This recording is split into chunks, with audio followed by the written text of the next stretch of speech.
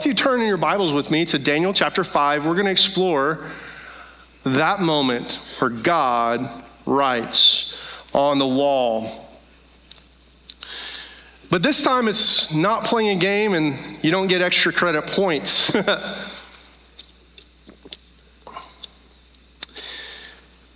the end of Daniel chapter 4, we find King Nebuchadnezzar, and he is singing praises to God.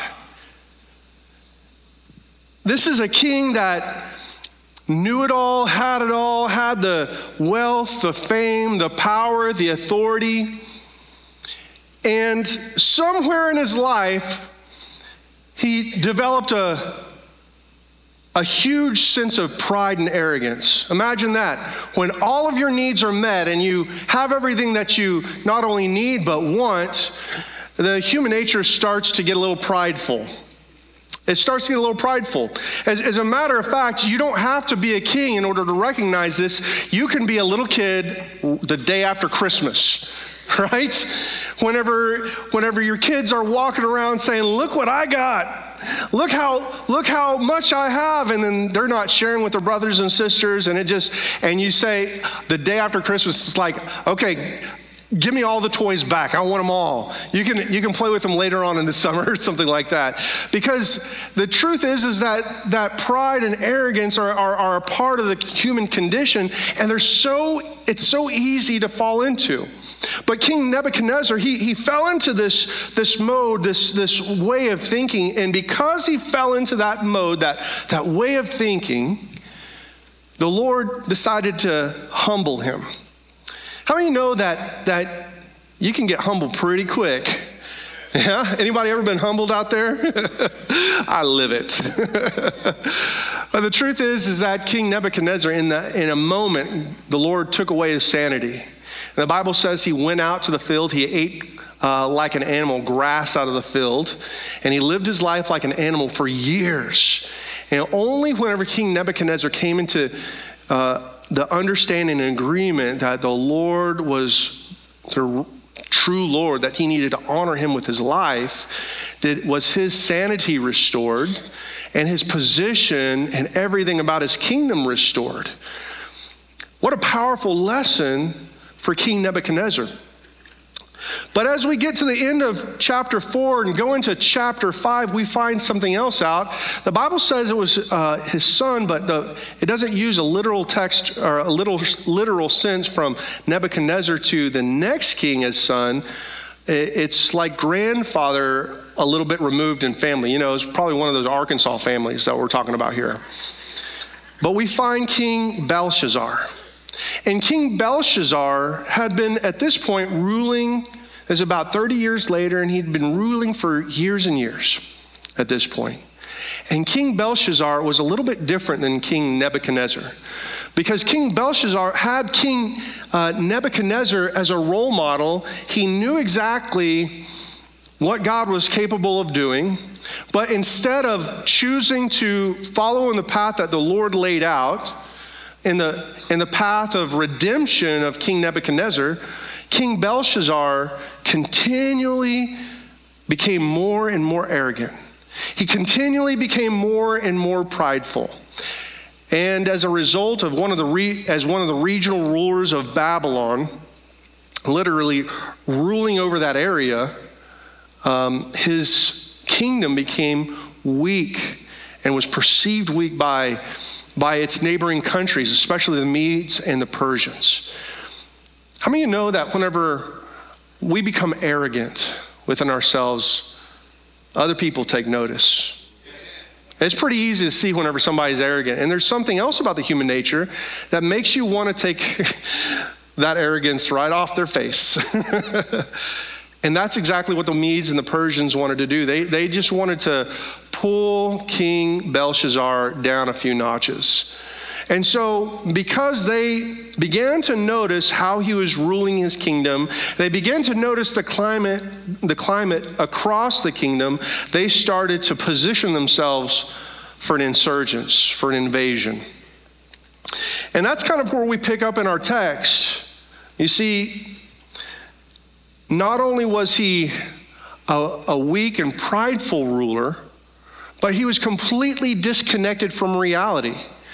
You see, whenever nations around you and neighboring states around you would gather together to wage war, common sense would suggest that you kind of go ahead and send the army out or start training a little harder and start kind of locking the doors around you and start doing all the things necessary to weather that invasion. But King Belshazzar did exactly opposite of what you would think. Instead of preparing to defend himself or even going on a counterattack, he decided that he was going to throw one of the most lavish parties that we see in Scripture. He invited 1,000 people, and the number 1,000 isn't a definite number. It's a symbolic number that references a ton of people. Now, I don't know about you, but if I bring 30 people over to my house, I am swamped out. We got people like talking in the restroom at that point, we got people standing on the patio. We got people standing in the front. But King Belshazzar, being in Babylon, he could easily bring that many people and more. He invited all of his nobles. He invited all of his wives and all of his concubines. That sounds like a little bit of an awkward party, but hey, whatever floats your boat. And he decided to do that as a demonstration of strength. And as I read in the text and as we read together, we would probably see that it was more than just a flex. It was more than just pride. I think that he truly was scared. He knew what was going on. And he wanted to drown out his fears with a party. I kind of wonder, between you and me, how many of us live our lives in a sense of pride in one hand, but on the other hand, we are in touch with reality just enough to realize how much trouble that we're in. And because we're in trouble, we have a tendency to gravitate over to the things that will soothe and calm our nerves, at least in our own sense, to alcohol, to drugs, to relationships. We gravitate towards the things that we feel like we control and make us feel better instead of coming to the Lord. Because we're trying to deal with the situation on our own terms, in our own ways. And it just doesn't work. It just doesn't add up. But that's what King Belshazzar did.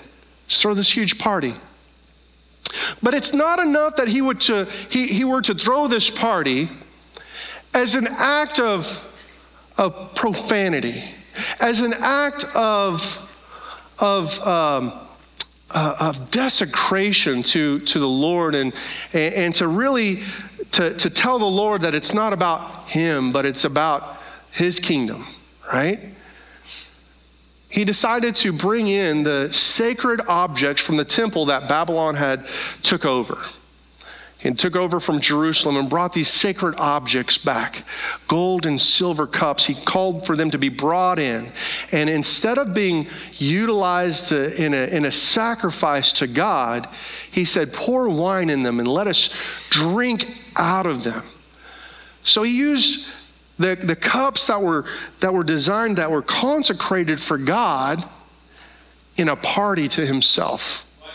What an active way to rebel against God. That's where we pick up at our text in Daniel chapter 5, starting in verse 5. Suddenly they saw the finger of a human hand writing on the plaster wall of the king's palace near the lampstand. The king himself saw the hand as it wrote, and his face turned pale with fright. His knees knocked together in fear, and his legs gave way beneath him. The king shouted for the enchanters, astrologers, and fortune tellers to be brought before him. He said to these wise men of Babylon, whoever can read this writing and tell me what it means will be dressed in purple robes of royal honor and will have a gold chain placed around his neck.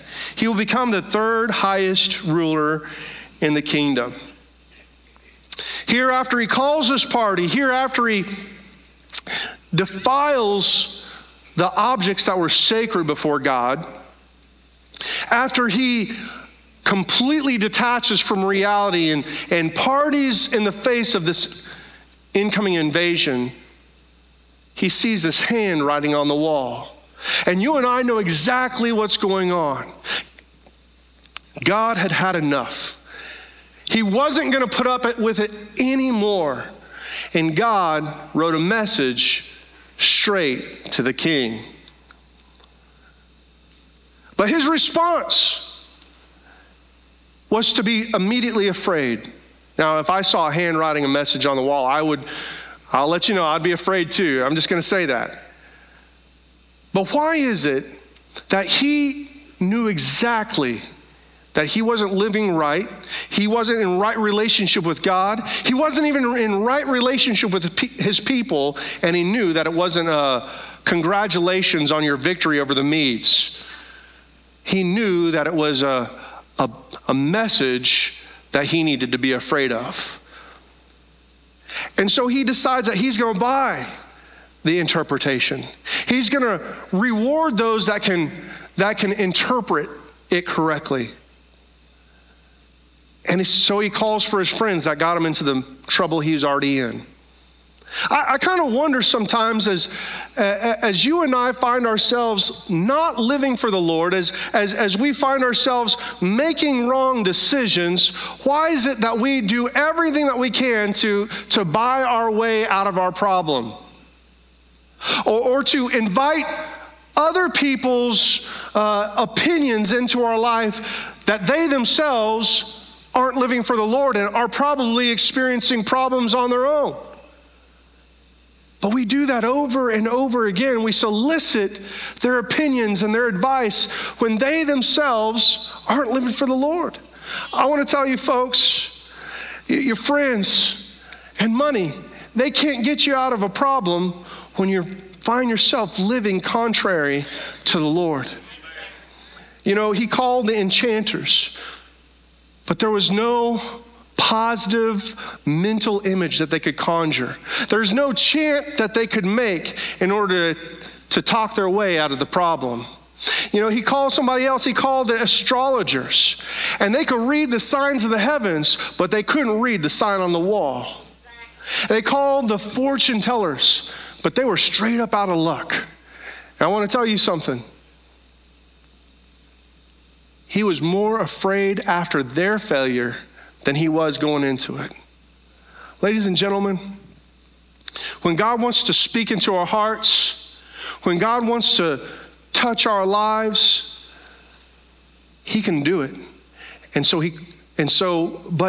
But as he was standing there, scared to death, all of a sudden the queen mother came in and she remembered what Daniel had done in previous administrations. And so she said, "Go get Daniel, for he is filled with the spirit of the gods."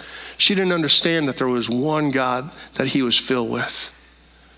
So they ran after Daniel and they brought him back, and Daniel stood before them and he read the 4 words that were written on that wall.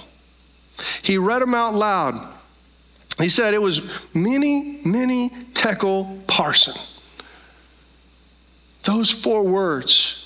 And he began to address the king. He said, "O king, you keep those rewards. You keep the money. You keep the purple robe. You keep the position. I don't want any of it." And he began to tell the king about King Nebuchadnezzar and how he didn't learn from his failure. And then we find ourselves with the exact prophecy revolving the handwriting on the wall in verse 23. "For you have proudly defiled the Lord of heaven and have had these cups from the temple brought before you. You and your nobles and your wives and concubines have been drinking wine from them while praising gods of silver, gold, bronze, iron, wood, and stone. Gods that neither see nor hear nor know anything at all. But you have not honored the God who gives you the breath of life and controls your destiny. So God has sent this hand to write this message. This is the message that was written, many, many tekel parson. This is what these words mean. Many means numbered. God has numbered the days of your reign and has brought it to an end. Tekel means weighed. You have been weighed on the balances and have not measured up. Parson means divided. Your kingdom has been divided and given to the Medes and Persians. What a powerful message to a king. You have been numbered, you have been weighed, and you have been divided. I think sometimes we live our life believing that no matter what we do, at some point God will forgive us. And that there is no end to that mercy of God. But I need somebody here to understand something this morning. That as we look at really what the main message is in the book of Daniel, it's that your present situation isn't your final destination. That you do serve a God that is full of grace and mercy and forgiveness. And that no matter how far that you get, He will still welcome you back. And not back just as a slave or a servant, but back as one of His children. That there is no end to His grace and mercy, but there is an end to the number of your days. And that you and I, we don't know exactly when that end is, and that we're not promised another day. And so the Lord would speak to you this day that if you are in a situation where you've been knowingly moving in a direction other than with Him, if you've been running away from Him, if you've been choosing to go somewhere else that He's not, then you're in danger. That He does have your days numbered. That He has you on a weighted scale and He can tell whether you are going to measure up or not. And He doesn't want to take away anything that He's given to you. But family of God, I want to let you know this morning. At any moment, at any time, you can choose right now to come back to Him. The fact that you have a chance, the fact that you have this Sunday morning is not by coincidence, it's not by chance. It's by divine appointment. And that you get to revisit your decisions, and even though you can't go back in time and change those decisions, you can come back to the Lord in humility, repent of your sins, and turn from the things that have brought you down, and He will accept you. He will bring you back into Himself. It ought to make somebody shout. We can openly run from the Lord in our lives. And it's not just in the way that the king was doing. We do it all the time in the music that we listen to, in the entertainment that we watch, in the friends and the company that we keep. And God, He wants us to know that it's not too late this morning. The handwriting is not on the walls of your house this morning. God hasn't written it on your wall yet. And so I want to tell you that you have an opportunity this day to come back in a right relationship with God. You see, history records exactly what happened in this invasion. The Medes were camped outside of the kingdom. And as they came to the gate, the army of Babylon let them in, opened the door. They walked directly into the kingdom, and according to history, the king, Belshazzar, may have been the only person to be executed that evening. Why? It's because Babylon welcomed the Medes in as a country that would kick off their ruler and get them out of the tyranny that they were living in on the oppression of King Belshazzar. Why is that important?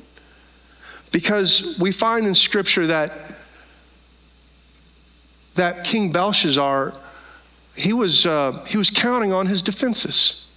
He was counting on the things in his world that would stand up against the attacks.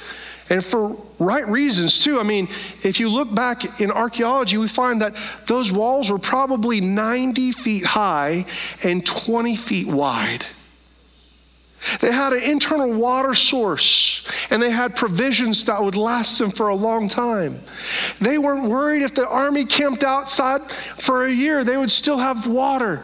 They weren't worried if the army tried to invade them because the walls couldn't be overcome. They weren't worried if they tried to keep the resources away because they could survive. They were fiercely independent.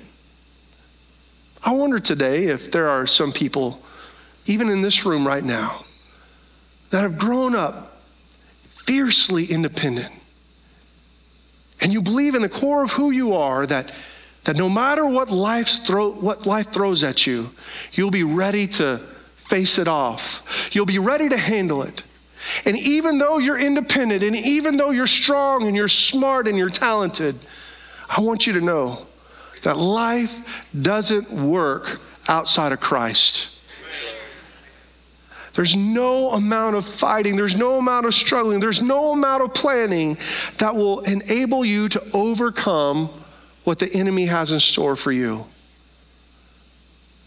So don't get comfortable with your walls and your ability and your intelligence and your planning, because no matter how strong you are, no matter how independent you have become, we need Jesus.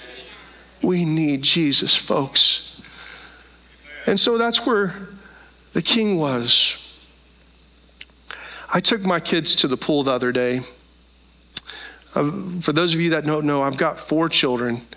I was by myself. My wife was having to do something else. I am the crazy one. I understand that. I've got a 9-year-old, a 7-year-old, a 2-year-old, and my 1-year-old son turned 1 on Friday. It was an adventurous pool time. Yeah. But my little 2-year-old boy, he loves the pool, except he's deathly afraid of the water. He loves going in the kiddie pool. So I've got his floaties on and everything like that. And at the end of our time, I said, okay, it's time to get up out of the pool and come on. And all the parents know whenever you're at the pool and it's time to get out of the pool, it's always a struggle. I understand. And I got 3 kids. 3 out of 4 ain't bad. I was good with that, but I knew my wife wouldn't be happy. So I went back to get the 4th one. My 2-year-old insisted on going back and trying to get into the pool again. Only 2, he's got his floaties on. I called him by his name. Crew, come on. And he looked around, he gave me a big smile, and he took off running. And I stood up, and I walked over, and he's standing at the edge of the baby pool. It's about this deep. And he looked at me like, what are you going to do? And I said, crew, don't you get in that water. And he looked back at me, he smiled again, and he jumped. I said, son, you get out of that water right now. He looked at me and he started splashing. I started walking over and I stood at the edge of that baby pool and I said, son, you get out of this pool right now. And you know what he did? He turned around and he went further in the pool. He got to the other side of the pool and he turned around and he looked at me, he pointed his finger, he said, no, daddy. Oh, oh. What kind of dad do you think I would have been if I said, you're right. You're right. You ought to be able to swim by yourself. You're only 2. I'm sure you'll meet some friends out here. You're probably going to be safe. Besides, I'm sure you can sleep out here in one of these chairs. Okay? And, the bathroom, they leave that open during business hours. Maybe I'm wrong in telling you that you should come with me. You've only been at the pool for an hour and a half, son. Maybe you don't need to eat the rest of the day. Maybe you just stay here for a while. What kind of dad would do that? What kind of dad would sit there and negotiate with a 2-year-old? You can't do it. I want you to know what I did. I walked myself into that pool. I grabbed him up, and on the way back, I was spanking his little behind. Because that's what a good dad does. Oh no, don't give me applause, because guess what? Some of us have lived our lives in the same way. We have known God. We are his children. We have lived our lives, and every chance we get, we turn around and our loving, compassionate Father calls out for us and says, come back. And we look back at him and we give him a big smile. Love you. And then we follow whatever we want to do. And at some point, we turn around and we say, no, Daddy. No, Father. No, Jesus. No, Holy Spirit. Not in my life. Not right now. I'm going to do what I want to do. But we have a loving God that is filled with compassion, that gives you chance after chance after chance. And congregation, I want to let you know today is your chance to turn back to God. The handwriting is not on your wall. You get to be a child of God and you get to be his favorite, but you got to come on his terms. You come back to him while he's calling after you, while he's loving you, while he's picking you up out of whatever mess that you're in, whatever kind of danger that you don't even know about. And he's paddling you the whole way. Why? Because he loves you.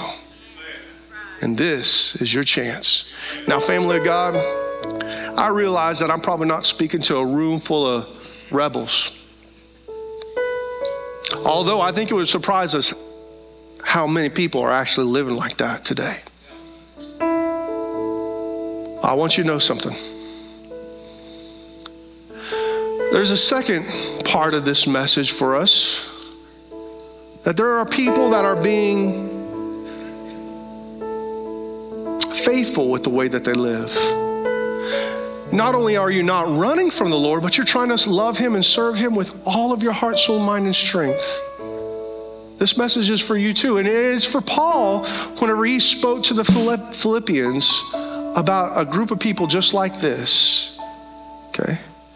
Paul in Philippians chapter 2, starting verse 12, dear friends, you always followed my instruction when I was with you. And now that I'm away, it is even more important. Work hard to show the results of your salvation. Stop right there. You don't got to work to be saved. But you do need to show that you are saved. Somebody say amen to that.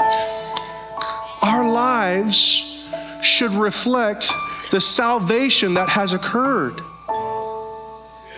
That we can't be good enough with just saying, Daddy, I love you. At some point, you have to be obedient with what your daddy God says. Paul said, with deep reverence and what? Fear. Pastor John, are you telling me that I need to be afraid of God? Not in the sense that he's going to strike you with a bolt of lightning, but yes, in the sense that he means what he says. Our Father means what he says. He's not playing around. He doesn't play with you. He doesn't play games. So many of us have been brought up in a family and a relationship where they play games, where they threaten to spank you and it never comes, where they say it's not good for you but they allow you to do it anyway, where they sit there and try to bribe you to do right by constantly giving you candy and all that stuff instead of helping you, encouraging you to do right on your own. Congregation, I want to tell you, our Heavenly Father, he doesn't play games and he raises us right. But we have to respond in a right way, in obedience and an acknowledgement that he means what he says, in fear. For God is working in you, giving you the desire and the power to do what pleases who? Him. I kind of like to look at it like this. Whenever I came to the Lord, I had all these desires that were my desires. But somehow the Holy Spirit worked inside of me and He pulled away my desires as I died to myself daily. And in place, He gave me new desires, but those desires weren't mine, they were His.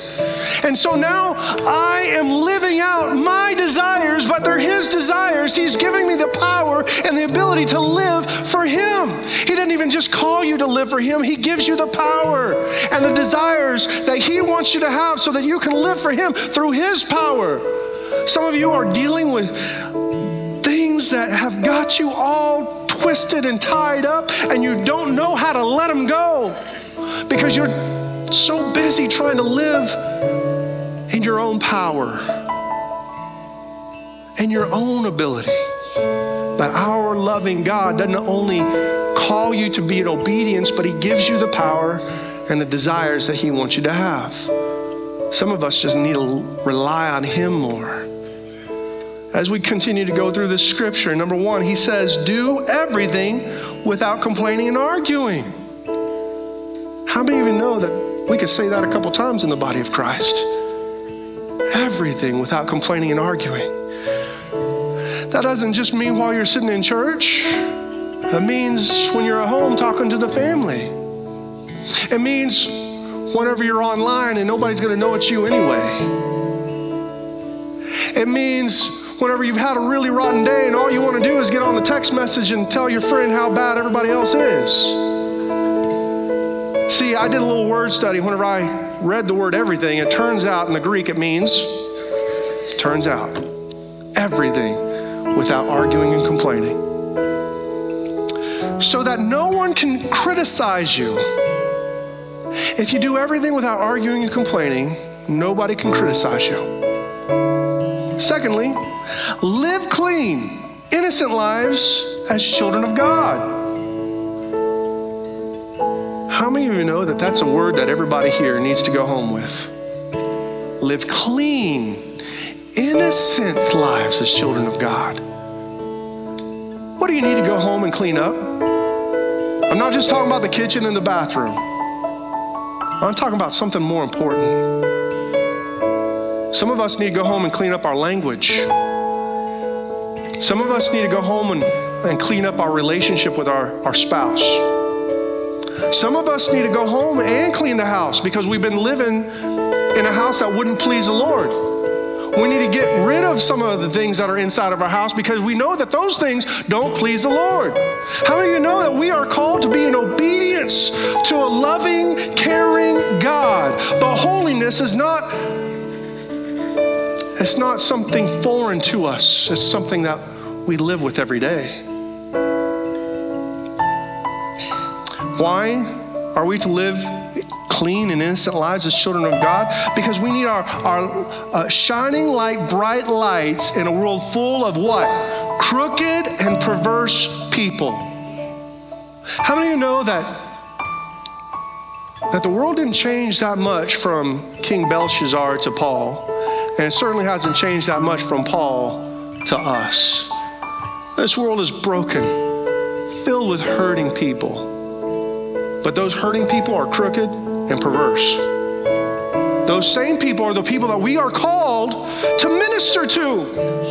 Those are the same people that we are to love, to wrap our arms around, and to bring them into the family of God so that whenever they come in, then they can experience God. They can dedicate their lives before them, and then the Lord will put His desires and give Him His power in order to live a clean and holy life. Sometimes we get that a little bit backwards. We tell people that they got to clean up and then they can come in and experience the Lord. It just doesn't work that way. It doesn't work that way. Our faith is what shines before this community. Our love for people is not from us, but it's reflected from Him to others. And finally, verse 16, hold firmly to the word of life. Hold firmly to the word of life. Hold firmly to the word of life. Somebody say amen. Hold firmly to the word of life. The word of life, God's word, gives us instruction and tells us how to feel on everything that we're supposed to be feeling about. It tells us how to respond to our culture. It tells us what our opinion should be and what our opinion shouldn't be. How many of you know we've got a lot of Christians trying to make up their mind about how to feel whenever the Bible tells us exactly how we should feel? We ought to hate evil. We got to love good. We got to love people. We've got to confront sin in our lives. Watch this. Then, on the day of Christ's return, I will be proud that I did not run the race in vain and that my work was not useless. I need somebody to understand this today. That the days of sin that those days aren't just numbered. It's the believer's days as well. Everybody's on a countdown. And for the believer, it's a countdown for the return of Christ Jesus. Because on that day, faster than a twinkling of an eye, the Bible says the trumpet shall sound and the dead in Christ shall be raised, and that we that are still alive will be caught up in the air to meet him in glory. And we're going to be changed. Christ's legacy. Those that are joining us online, family. God's coming back. Jesus is coming back for us.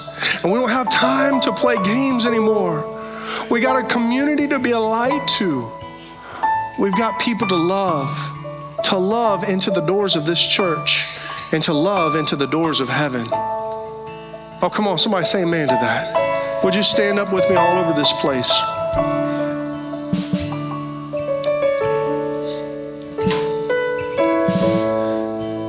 Today, if you feel like you're running far from the Lord, you don't have to. If you feel like every turn, every step that you've made, even though at one time you've known him, has been a step away from him, you could take 999,000 steps away from him. But all that you have to do is turn around and take one step back, and you're back with him. You're back with him.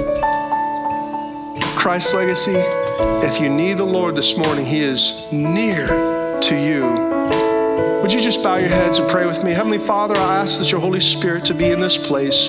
Surround us with your love and draw us through the power of your Holy Spirit back to your heart. With your head still bowed and your eyes still closed, as a courtesy, no looking around. This is a very private moment between you and the Lord. If you're living a life right now and you know that you are far from the Lord and you want to be close again, would you just simply raise your hand so I know I'm praying with you? Thank you. Yes. Thank you. Yes. I'm looking around. Thank you. Yes, I see you. I'm looking around. Thank you. Yes. Wow. Wow. Thank you. Yes.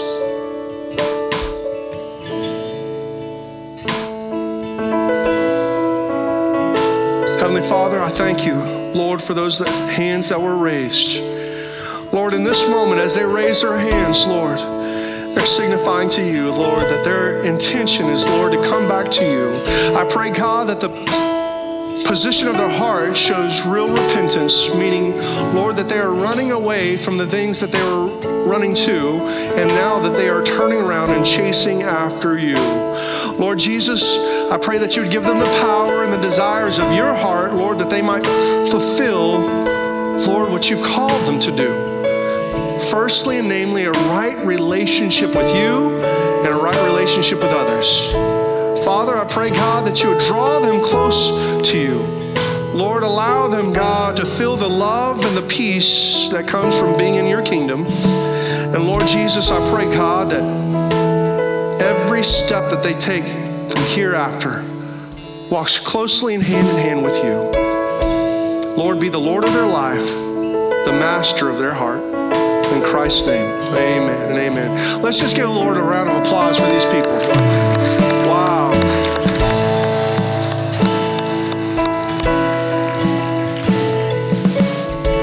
One more thing.